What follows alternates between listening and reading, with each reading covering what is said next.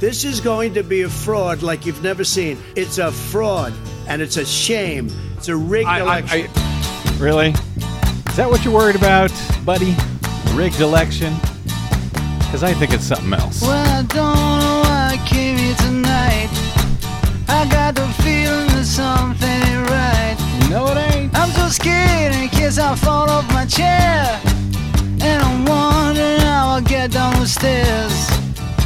Clowns to the left of me, jokers to the right. Here I am, stuck in the middle with you. Yep. Yes, I'm stuck in the middle From with you. Pacifica Radio in once again blazing Los Angeles, this is the BradCast. That's heard on KPFK 90.7 FM in LA. Also in Red Bluff and Redding, California on KFOI, Round Mountains KKRN, and Eureka's KGOE. Up in Oregon on the Central Coast on KYAQ, Cottage Grove's KSO, and Eugene's KEPW. In Lancaster, Pennsylvania on WLRI, Maui, Hawaii's KAKU.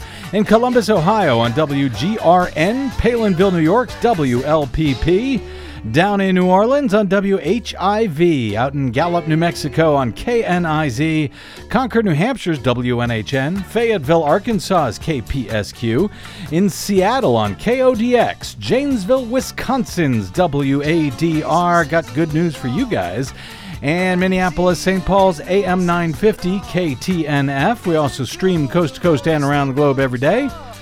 On the internets, on the Progressive Voices channel, Netroots Radio, Radio for Humans, FYI Nation, NicoleSandler.com, Radio Free Brooklyn, Workforce Rising, No Lies Radio, Deprogrammed Radio, Verdant Square Radio, and Detour Talk.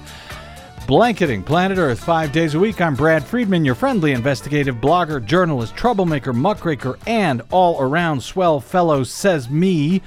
From bradblog.com with a whole lot to get to today. So pardon me if I have to go quickly, if only to get to Desi Doyen's Green News Report at the end. You better. With some surprise news from the presidential debate this week, believe it or not.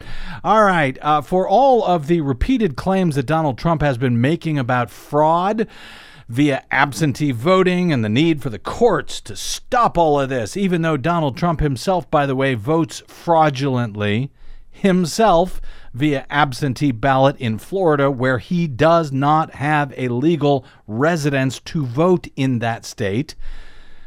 Despite that, the Republicans in the Trump campaign are losing over and over and over in courts when it comes to the issue of absentee voting. Even right-wing appellate courts appear to be siding with voting rights advocates and Democrats when it comes to crucial mail-in voting issues, which I will get to in a moment. And at the same time, for all of the attention that Trump is giving to the absentee ballot process, a process which, if you listen to this show, you know that I'm not actually crazy about for any number of reasons, other than when we're in the middle of a worsening, deadly pandemic, which could kill people if they are forced to vote in person. But for all the attention that Trump has been putting onto mail-in voting and the absentee process, it has served him well in that the media is focused on that and not on the very serious concerns about electronic voting at the polling place and the havoc that could result from failed, unverifiable electronic voting systems, failed electronic poll book systems, and one of my greatest concerns, I should say gravest concerns this year regarding our upcoming election day, ransomware attacks, which have been increasing, exploding all across the U.S. over the past year.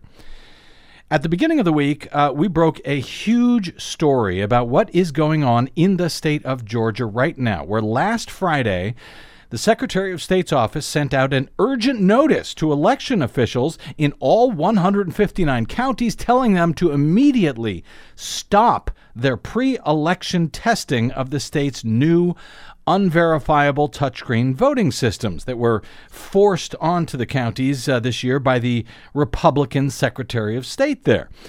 The state claimed that they had discovered a database error that affected all counties, which would require new databases to be sent to every one of them. These are the databases that have the ballot programming on them for all of the races in all of the counties. And then on Monday, so that was Friday, and then on Monday, when the federal judge, in a long-running case to ban those flawed, easily manipulated voting systems in favor of verifiable hand-marked paper ballots, when the judge called a meeting of all the parties to discuss the shocking news from Friday, the state claimed that, it's not actually a database problem at all, but in fact, something far worse.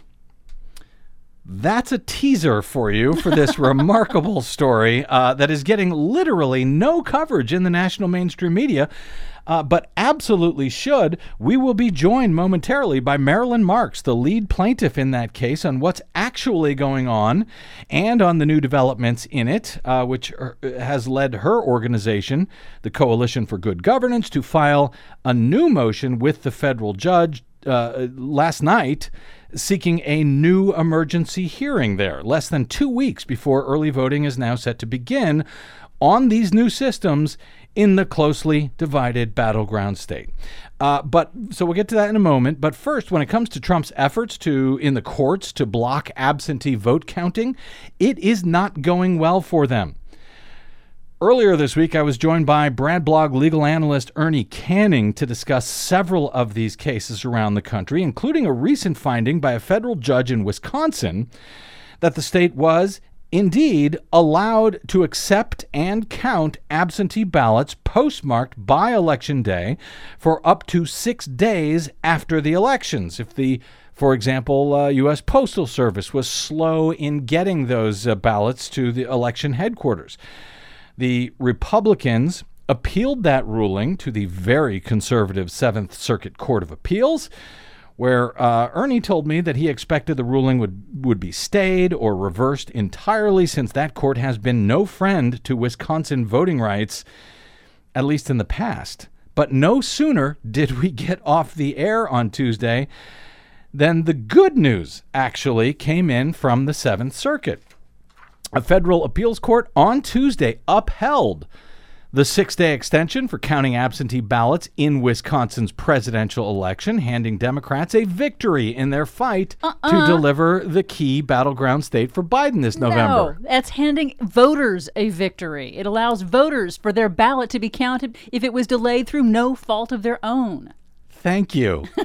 You should be sitting in this seat. No, thank you. That was how AP reported it. Indeed, it is a victory for all voters. Now, the decision, if it stands, means that ballots postmarked on or before November 3 will be counted as long as they are received by November 9.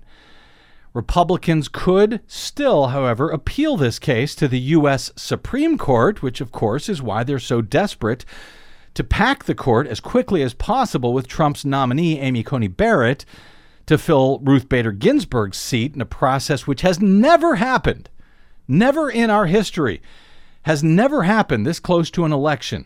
That after the Republicans' year-long blockade that I'm sure you remember in 2016, when Justice Scalia died in February of that year. Their claims at the time that there was no time to seat a new justice before that year's presidential election in November. They said it had already begun because the primaries had started in February. And it was just too close to an election. The American people deserved a voice in the new Supreme Court justice. Well, forget about all of that, of course, because now they're desperate to do Donald Trump's bidding and pretend there's some problem with absentee ballots that needs to be stopped by a stolen U.S. Supreme Court. In Wisconsin, however, all 3 judges who issued this ruling were appointed by Republican presidents, including one appointed by Donald Trump. The GOP-dominated state legislature, which had sued, does not have standing to represent a general state interest in federal court, according to the appeals court judges. A spokesperson for the Wisconsin Democratic Party said, quote, "We welcome the court's decision to expand voting in Wisconsin so that more voters have the opportunity to register and have their voices heard.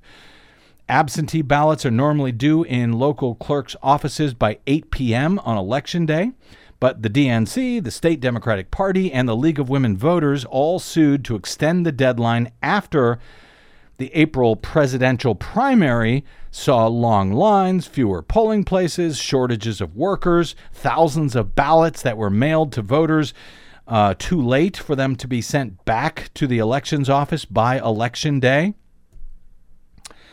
An attorney for Protect Democracy, one of the groups involved in the suit, said all Wisconsin voters, regardless of their party or where they live, benefit from election procedures designed to be safe and effective during ongoing challenges of voting during a pandemic. State election officials anticipate as many as 2 million people in the state will cast absentee ballots to avoid catching the virus at the polls in a state which is now a hot spot for COVID-19, according to the White House, and a state which Donald Trump supposedly won in 2016 by fewer than 20,000 votes, flipping the state red for the first time in decades. So all in all, very good news for all voters in the critical battleground state of Wisconsin, but there is also good news from the court with a similar finding in Mike Pence's home state of Indiana, where a federal judge on Tuesday rejected Indiana's noon Election Day deadline to receive absentee ballots, allowing Hoosiers more time to mail in absentees for the November 3rd presidential election. The rule from a U.S. district judge means absentee ballots marked on or postmarked on or before November 3 and received on or before November 13 will be counted in Indiana. Common Cause Indiana, the group that filed the suit, called the ruling a huge win for Hoosier voters. Indiana Attorney General Curtis Hill's office told the Indy Star on Wednesday that they are reviewing and considering their options. The judge, in her decision, rejected an argument that allowing an extra 10 days to receive those ballots would somehow undermine the election process. Rather, she said, ensuring all valid absentee ballots postmarked by November 3rd, quote, should in fact help assuage concerns over the legitimacy of the results. She's absolutely right. The burden imposed by Indiana's noon Election Day receipt deadline, which threatens to disenfranchise thousands of eligible absentee voters for reasons that, because of COVID-19, are outside their control, is very substantial, Judge Sarah Evans Barker wrote. There is no impact on the voting process itself, nor any real risk of voter confusion or dissuasion from casting a ballot, she said. So, good news in Wisconsin, good news for voters in Mike Pence's otherwise red state of Indiana. Let's keep going. Montana, also considered a deep red state, where Trump won by 20 points back in 2016, but where the state's Democratic Governor Steve Bullock also won re-election on the very same statewide ballot that same year. Bullock is now running for U.S. Senate in the state against incumbent Republican Steve Daines, and as in the primaries, the governor invoked his power to allow counties to send ballots to all active registered voters. Well, good news there as well. On Wednesday, a federal judge in Montana rejected an effort by Trump's re-election campaign and Republican Party groups to block Montana counties from holding the general election mostly by mail, saying that claims that such a system could be marred by widespread voter fraud is, quote, a fiction. U.S. District Judge Dana Christensen wrote, quote, when pressed during the hearing in this matter, the plaintiffs, that would be the Trump campaign and the Republicans, they were compelled to concede that they cannot point to a single instance of voter fraud in Montana in any election during the last 20 years. He added, importantly, Montana's use of mail ballots during the recent primary election did not give rise to a single report of voter fraud. Thus, there is no record of election fraud in Montana's recent history, and it's highly unlikely that fraud will occur during the November 3 election. This is a fact which should provide comfort, he said, to all Montanans, regardless of their political persuasion. Now, mind you, this is what Donald Trump has been complaining the most about. These states that are sending out ballots, he likes to say unsolicited ballots to the voters. But they did so in the primary earlier this year in Montana. The very Republican state of Montana had absolutely no complaints of fraud at all. And the judge says there is no reason to not do it again in the general election. All 56 Montana counties conducted their June primary by mail. Because of the pandemic, 45 have now chosen to do the same for the general election, where people will also have the option to vote in person if they prefer. The ruling follows on a similar one that we covered last week by a federal judge in Nevada who also rejected Trump campaign's efforts to block a bill that was passed by the state legislature to offer all mail ballots to voters in Nevada this November. Trump also contested an all-mail ballot in New Jersey, where the legislature there passed a bill to allow ballots to be mailed to all active voters. That case is still pending in U.S. District Court, but if it goes the way the rest of these cases have gone, Donald Trump will be out of luck there again. Voters will be very much in luck.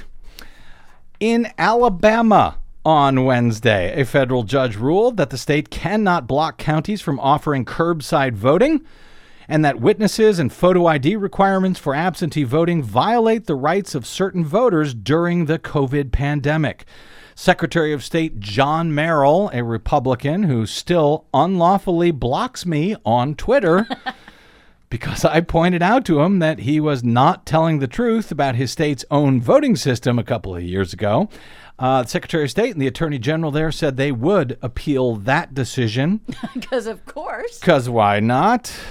U.S. District Judge Abdul Kalin ruled that the ban on curbside voting, the witness requirement, and the photo ID requirement as applied during the pandemic violate federal law and voting rights for people at risk of illness because of medical condition, disability, or being over 65. Karen Short, attorney at the Southern Poverty Law Center, said today's decision provides crucial relief in Alabama's absentee voting process. We are deeply hopeful that the Secretary of State and county election officials will accept the court's ruling. But of course they won't. Secretary Merrill has said he would ask the U.S. 11th Circuit Court of Appeals to block the order. If necessary, he said the state would again appeal to the Republicans' stolen U.S. Supreme Court. That decision is a huge win for Alabama voters, said the NAACP Legal Defense and Educational Fund. No one should be forced to risk their safety to exercise their constitutional right in the pandemic. Of course, whether Republicans and this presidential administration actually follow any of these court rulings is still a separate matter, as we see this week in the critical battleground of North Carolina, where on Tuesday, County Board of Elections across the state started the process of determining which absentee ballots could and couldn't be accepted for the general election. Now, a proposed court settlement to a lawsuit calls for an absentee voter to be allowed to cure a ballot if it's found, for example, to be faulty because of a lack of a required witness signature. The settlement would also allow voters to hand deliver ballots to a drop box, and for absentee ballots to be accepted if they are postmarked by Election Day and received by officials before November 12. The current deadline to receive such ballots is November 6.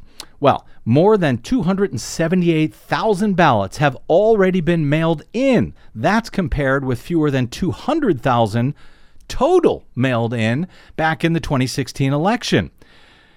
The Trump campaign, however, and this is remarkable, sent a letter to all Republicans on county election boards urging them to disregard new state guidelines for absentee ballots. The Trump campaign letter reads, quote, "The North Carolina Republican Party advises you not to follow the procedures. The Democrats are trying to undermine the election process through backroom shenanigans," they wrote. it's just amazing. Judith Kelly of Duke University, who's an international expert on election security, said, quote, "It is absolutely not common for a political campaign to instruct local election officials on which state rules to follow or not follow." She said, "I do not recall a similar situation." The state board sent out a response to county election officials, reminding them they are required to follow state directives. They are not allowed to take advice from political parties. Guidance sent to you or board members by a political party or other source should not be considered or followed, the state board had to write in this letter. Good Lord. Duke University's Kelly said, and I think she hits the nail on the head here. She said, "I think it comes down to the fact that this president is not actually trying to win this election. This president is trying to not have to concede this election. That's what's going on," she said, and I think she's absolutely right. He knows he's likely to lose, so he's looking for any claim that he can make that he was somehow cheated here. Well, so far, at least, the courts ain't buying it, and neither should you. That said, what's going on in Georgia today should have you very concerned. And that story, which sadly you won't hear anywhere else, apparently, that's next on the BradCast. I'm Brad Friedman.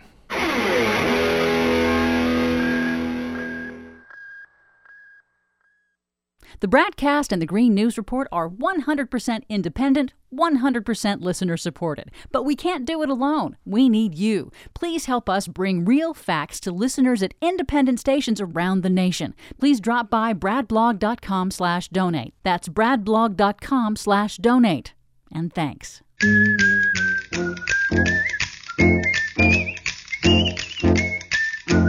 Welcome back. It's the BradCast. Brad Friedman from bradblog.com. So while the mainstream corporate media is justifiably spending a lot of time this year focusing on Donald Trump's threat to the integrity of American democracy and his usually false claims about absentee voting, as usual, the media are spending almost no time covering the wildly dangerous threat to our electronic voting and poll book systems.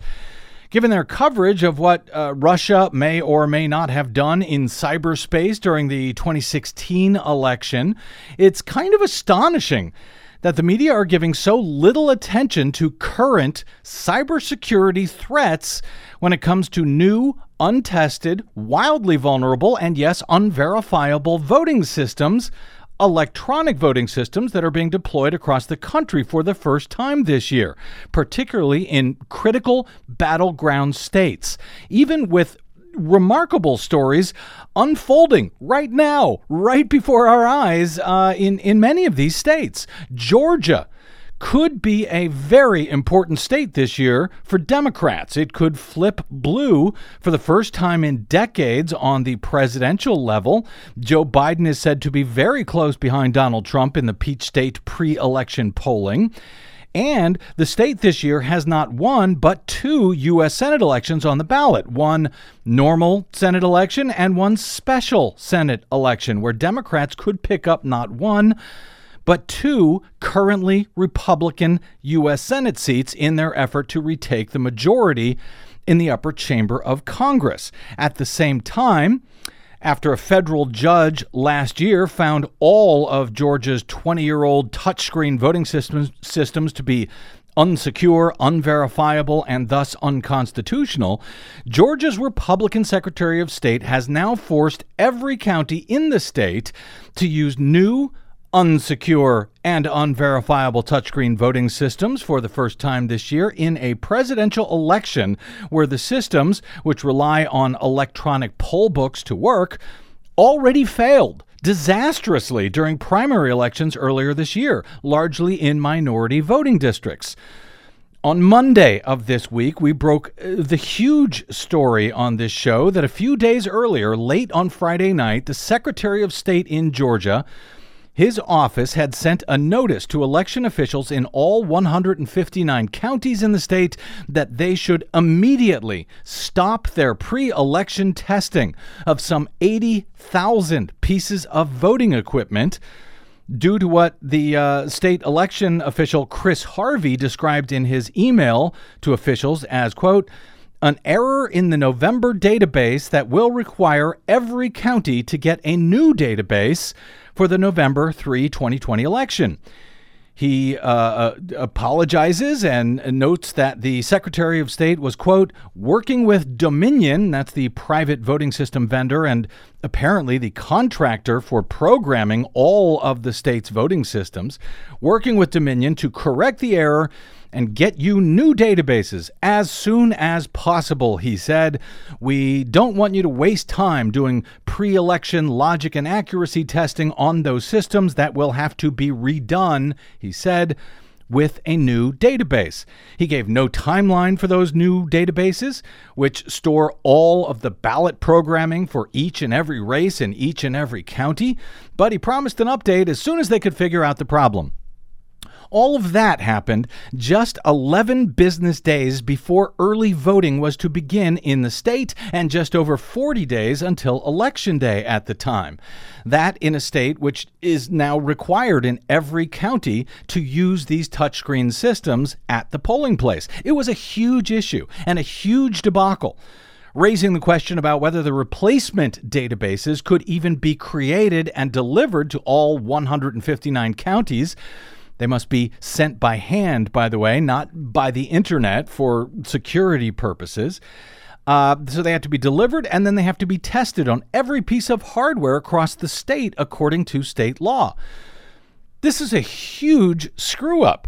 When the Coalition for Good Governance, that's the election watchdog group that has a long-running suit against the use of unverifiable touchscreen voting systems in the state in federal court, when they filed their emergency filing about this situation on Friday, after the Secretary of State had tried to keep it all quiet, the coalition noted that, quote, logic and accuracy testing is required for 34,000 touchscreens, 34,000 ballot marking device printers, 8,600 poll pads, that's the electronic poll books that are required to make the touchscreen voting system work at all, 3,800 precinct scanners, and 175 high-volume mail ballot scanners. By the way, they had noted that the hand-marked paper absentee ballots that were already out, none of that was affected by whatever problem they found in the database that stopped all testing dead in its tracks last Friday. The coalition noted that the logic and accuracy testing required by statute for BMDs alone is estimated to require approximately 15 minutes per unit, per ballot marking device unit. Those are the touchscreen voting systems, or 8,500 hours statewide. They noted that with early voting beginning October 12, and the early voting equipment estimated to be deployed beginning on October 7 for polling place setup, that leaves only time to properly test the electronic poll books, the ballot scanners, and enough ballot marking devices for disabled accessibility use only in time for the election. There was no time, they argued, to test all of the machines to force all of the voters at the polling place to use them. Conducting in-person voting using hand-marked paper ballots instead of BMDs, they told the court, eliminates the need to test approximately 68,000 BMDs and printers in what is an otherwise impossible time frame. On Monday, as we went to air to report that story, and it's a very big story that you would think would have national coverage, as we went to air to discuss that story, the judge, the federal judge in this lawsuit, had called all the parties to an emergency conference call to discuss it, in which the surprises kept coming. During the call, for one, state officials told the judge that the problem actually wasn't the databases after all, as they had previously said, but it was a problem with the software itself that is used on all of the 34,000 touchscreen systems in the state. But not to worry, they said. They found the problem. They created a software fix for it, which they described over and over again as de minimis. meaning just a very small change, a very minimal change to the software code that didn't need to be recertified or anything by the U.S. Elections Assistance Commission before use.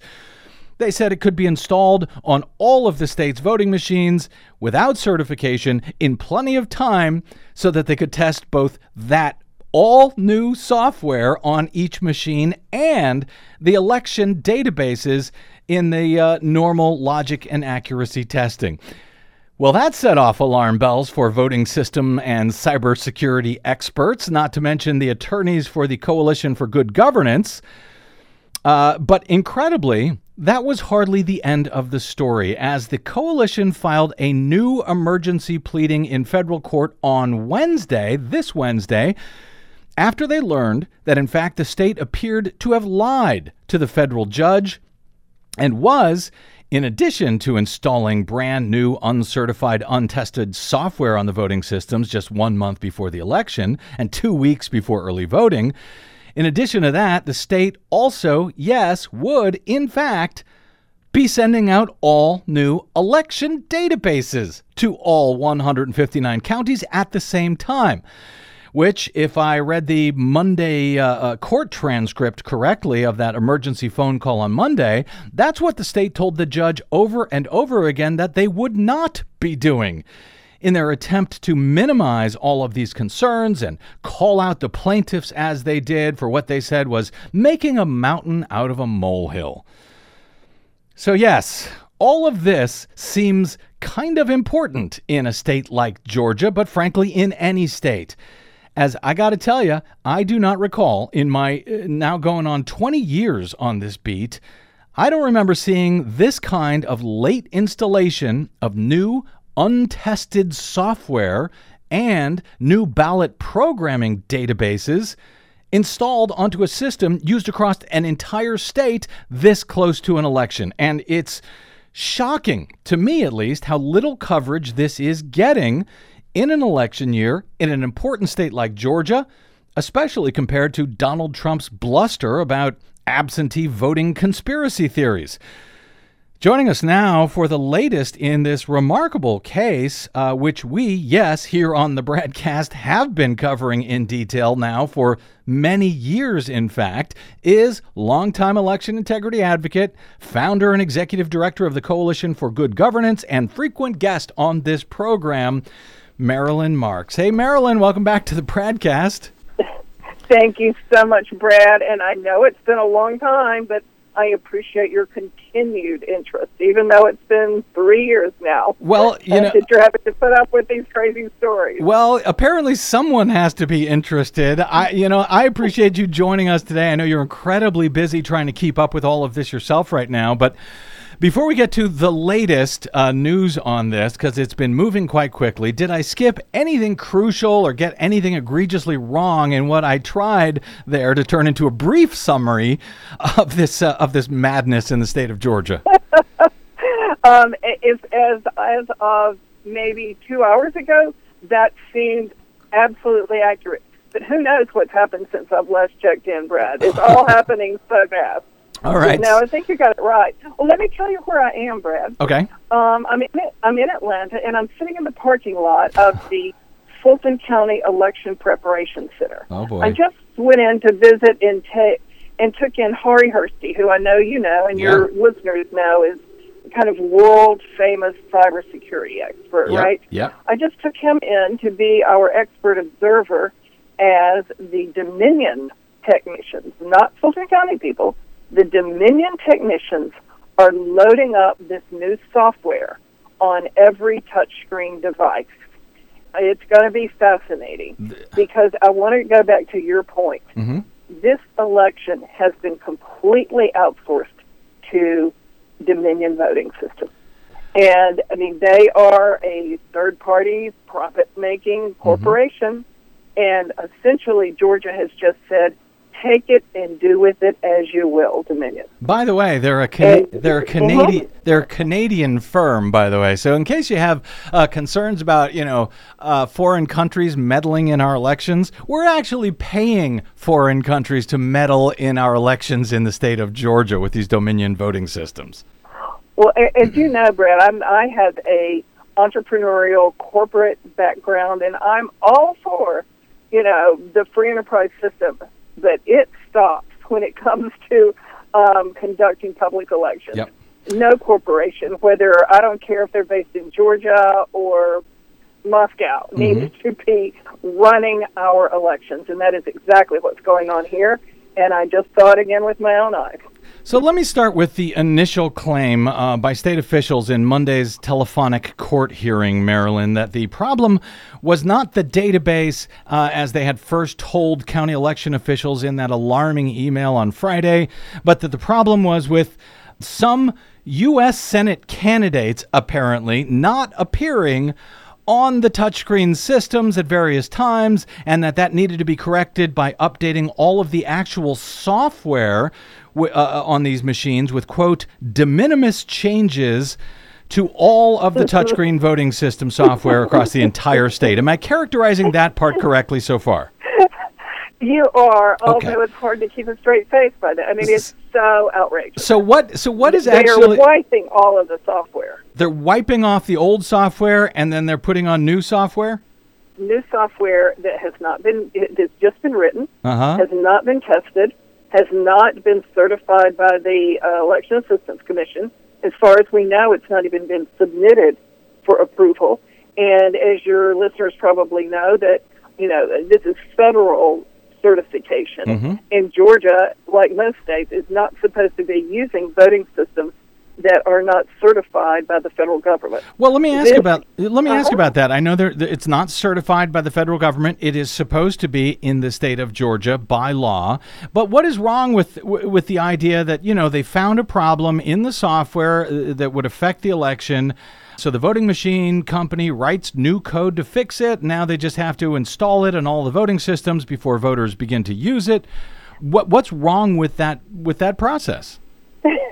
Think of the number of things that could go wrong, from malicious actions that could occur in writing the software to human errors that occur when we get into a hurry. And that software developers try never, ever to get anything too rushed before they put it into the marketplace. Well, they've written this over a weekend and have not thoroughly tested it. There has been no user testing. And the number of things that can go wrong will take up more time than your show permits today.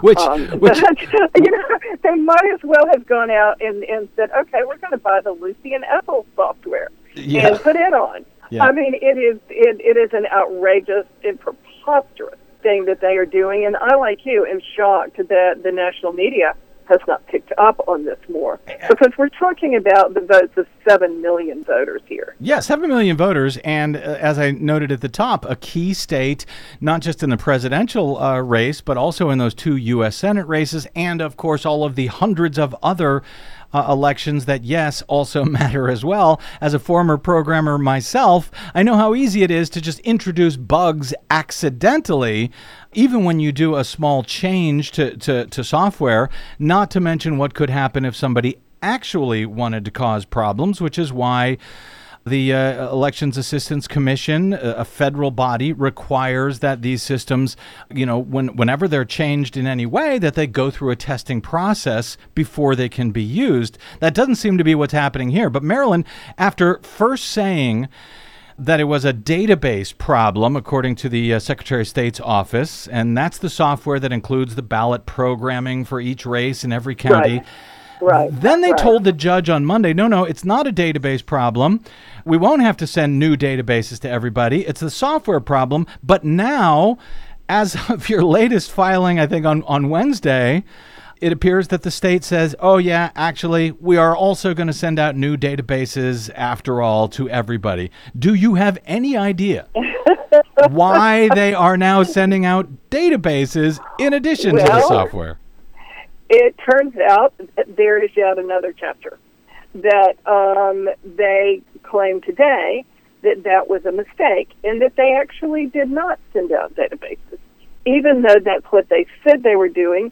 And this morning we got emails from numerous counties saying that they received their new database. Well, it turns out that I don't think that those USB sticks actually had a database on them. They they were just calling it a database, and it was actually, we believe, we'll certainly know more after we talk to Hari, that it was the software change alone, and that now their instructions are to load up the previous database after the software change gets made. So, wow.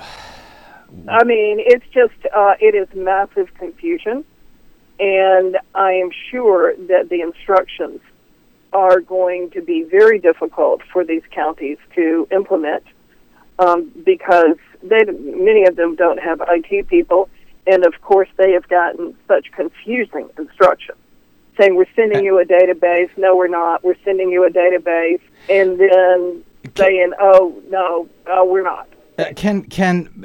I'm shocked. I hadn't realized that they had undecided that it was a database, but can any of this, whatever this madness is, let's say the software code is perfect, this brand new software code that they have to install on all of these computers, it's perfect, uncertified, but it's still perfect. Can any of this actually be done, install all the software, and then do all the pre-election logic and accuracy tests for each and every machine, for every ballot used around the state? Can all of this be done in time for confidence, for voters to have confidence on Election Day, much less early voting, which begins in less than 2 weeks in Georgia? Yeah, it begins on the 12th, but absolutely not. I mean, the logic and accuracy test alone, they should take at least 15 minutes per machine. There is no way that they're going to have time to do all of that, so they are already shortcutting the testing. They are not doing acceptance testing at all, which is the first thing you do after you change out the software before you even begin to load up your database and have the logic and accuracy test. I know I'm talking way down in the weeds here, but the bottom line is that there are numerous levels of tests that are just the first threshold of getting ready for an election and having any type of assurance of accuracy, and they are either skipping them or truncating them to a degree that I cannot recommend that anyone vote on a touchscreen machine.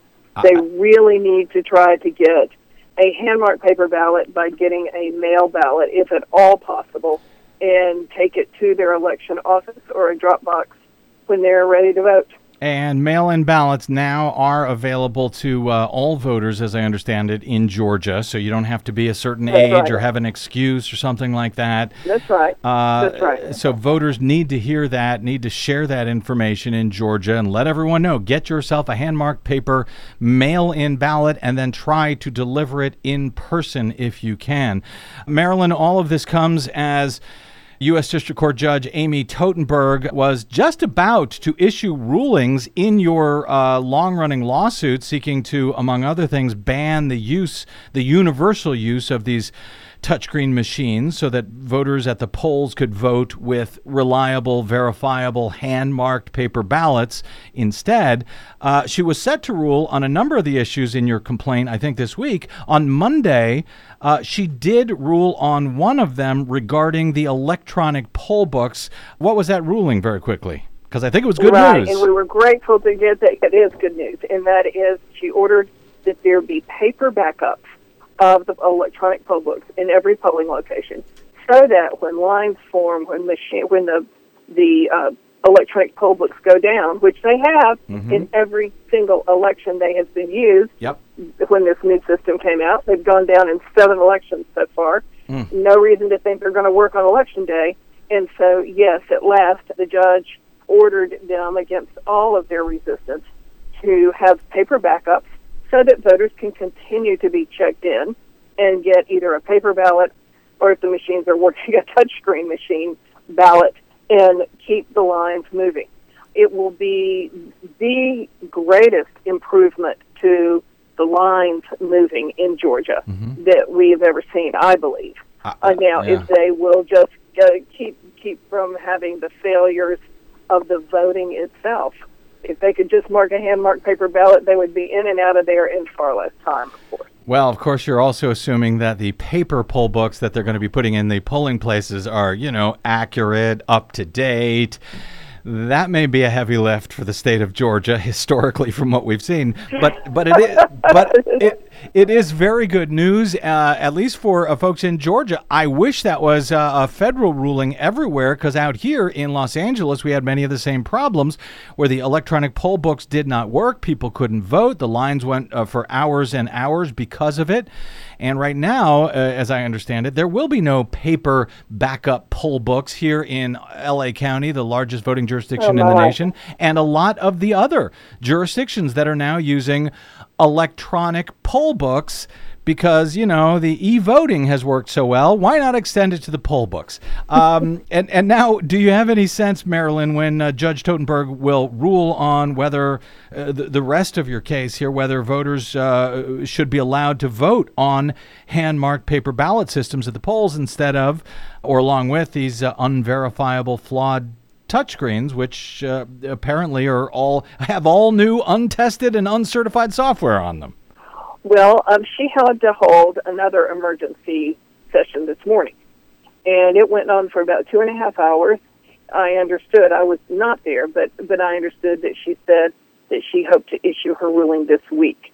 So I guess we have a couple more days, and hopefully no more bombshells dropping in her chambers from the state of whatever is the next crazy thing that's going to happen. If she hopefully she can get her ruling out. Very quickly, I got to get out here, but I want to ask two or three quick questions here. One, if she does rule that, yes, voters have a right to use a hand-marked paper ballot at the polling place, is there time between now and early voting and or election day for Georgia to get those, to print up enough and ballots and get them into the polling places in time? Absolutely. There's plenty of time, as well as there are lots of ballot-on-demand printers. The ballot printing is not a problem. Easily solved.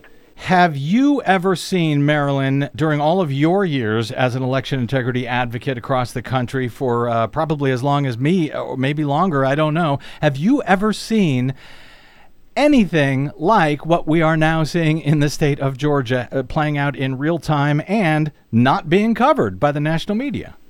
Well, I thought that I was beyond having anything that could shock me anymore, Brad. I've been at this like you for so long. Little shocks me. I'll have to say my jaws are still on the floor for this week. And the fact that the media is not covering it, I don't understand. I can only surmise that they're still in disbelief and in thinking, wait, the facts just maybe are just not fully out yet. That's the only thing I can come up with. But this is scandalous.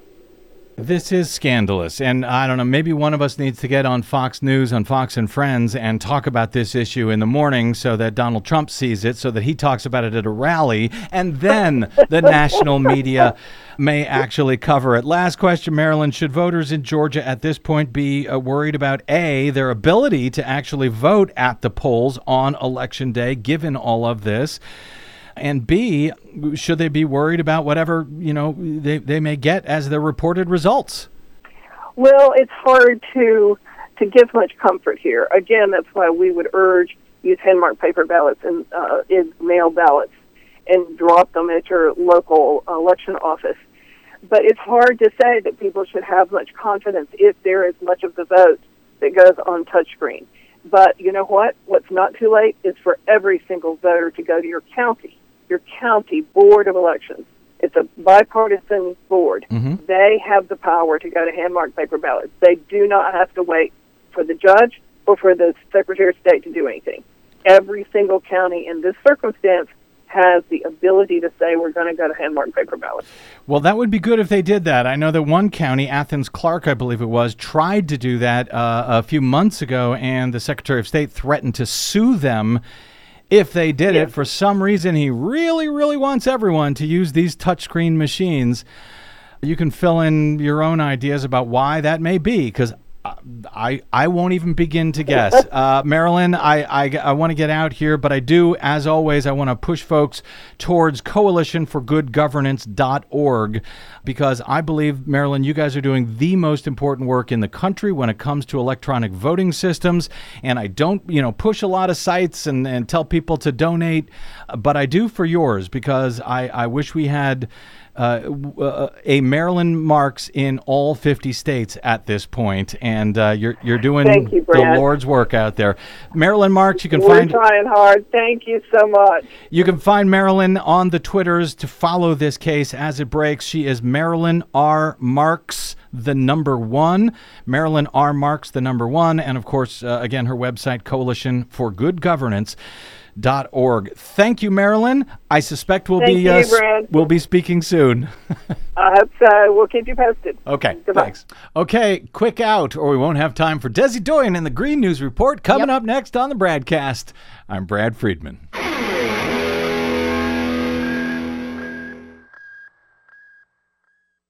What the public hears on the public airwaves matters. Please help us stay on your public airwaves by going to bradblog.com/donate to help keep us going. That's bradblog.com/donate. And thanks.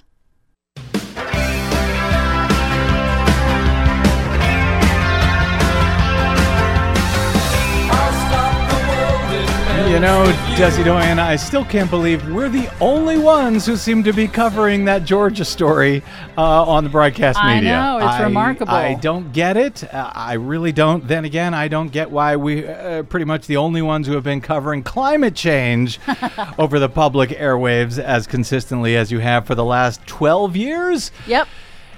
Maybe we got some help from Chris Wallace of Fox News in our latest Green News Report. I'd like to talk about climate change. So would I. So would I. Green News Report special coverage. A surprise discussion about climate change at the first 2020 presidential debate in Cleveland, Ohio. All of those surprises and more straight ahead from BradBlog.com. I'm Brad Friedman. And I'm Desi Doyen. Stand by for 6 minutes of independent green news, politics, analysis, and snarky comment. Here's the deal. About the Green New Deal. That is not, most ridiculous, that is not, where airplanes are out of business, where two-car systems are out, where they want to take out the cows, too. No, they don't want to take out the cows.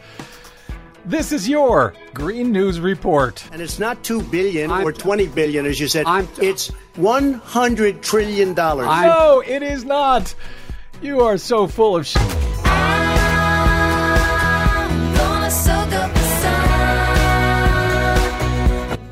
Okay, Desi Doyen, it was a surprise. We were told what the topics would be for the first presidential debate. Climate change was not on Chris Wallace's list.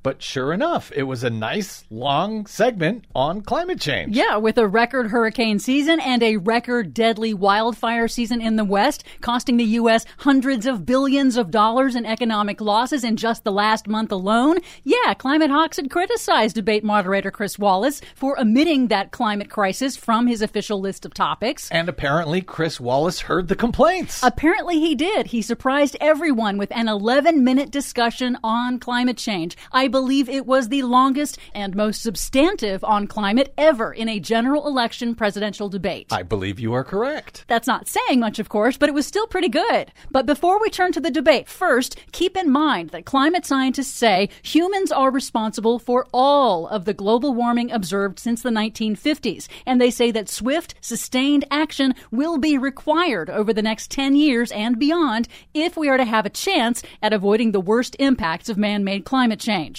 Wallace began by noting the record wildfires in the West, Trump's withdrawal from the Paris Climate Accord, and his rollbacks of President Obama's environmental and climate regulations. Trump conflated climate change with air and water pollution, raising the question of whether he even understands what man-made climate change is. And of course, he took credit for Obama's emissions-cutting policies. What do you believe about the science of climate change, and what will you do in the next 4 years to confront it? I want crystal clean water and air. I want beautiful, clean air. We have now the lowest carbon. If you look at our numbers right now, we are doing phenomenally. He doesn't know the difference between pollution and carbon emissions, does he? On the third attempt, Trump finally answered. Do you believe that human pollution, greenhouse gas emissions contributes to the global warming of this planet? I think a lot of things do, but I think to an extent, yes. But I also think we have to do better management of our forests. To an extent, yes. He sort of agrees, yes.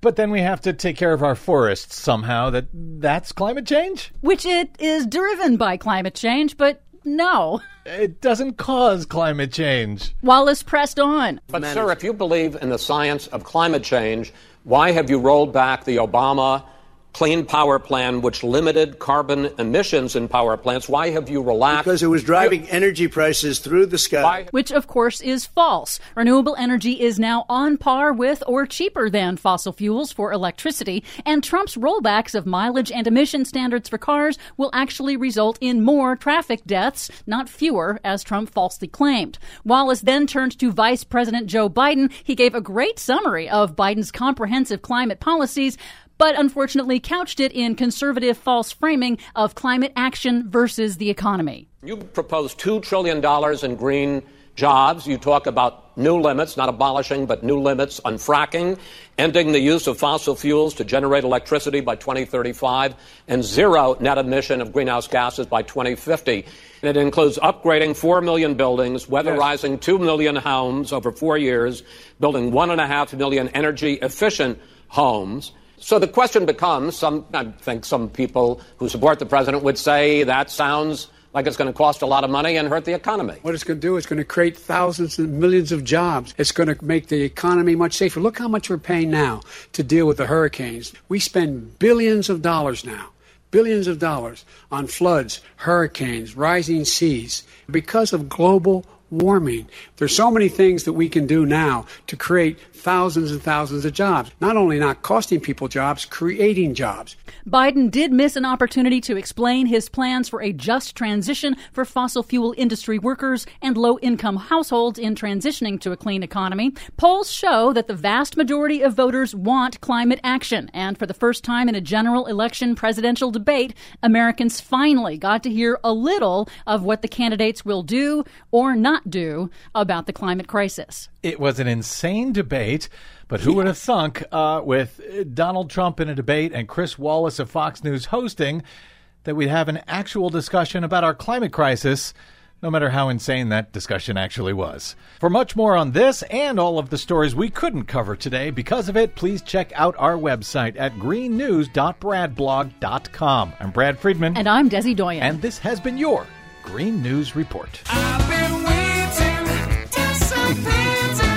I've been waiting all my life. Yeah, no kidding. I know.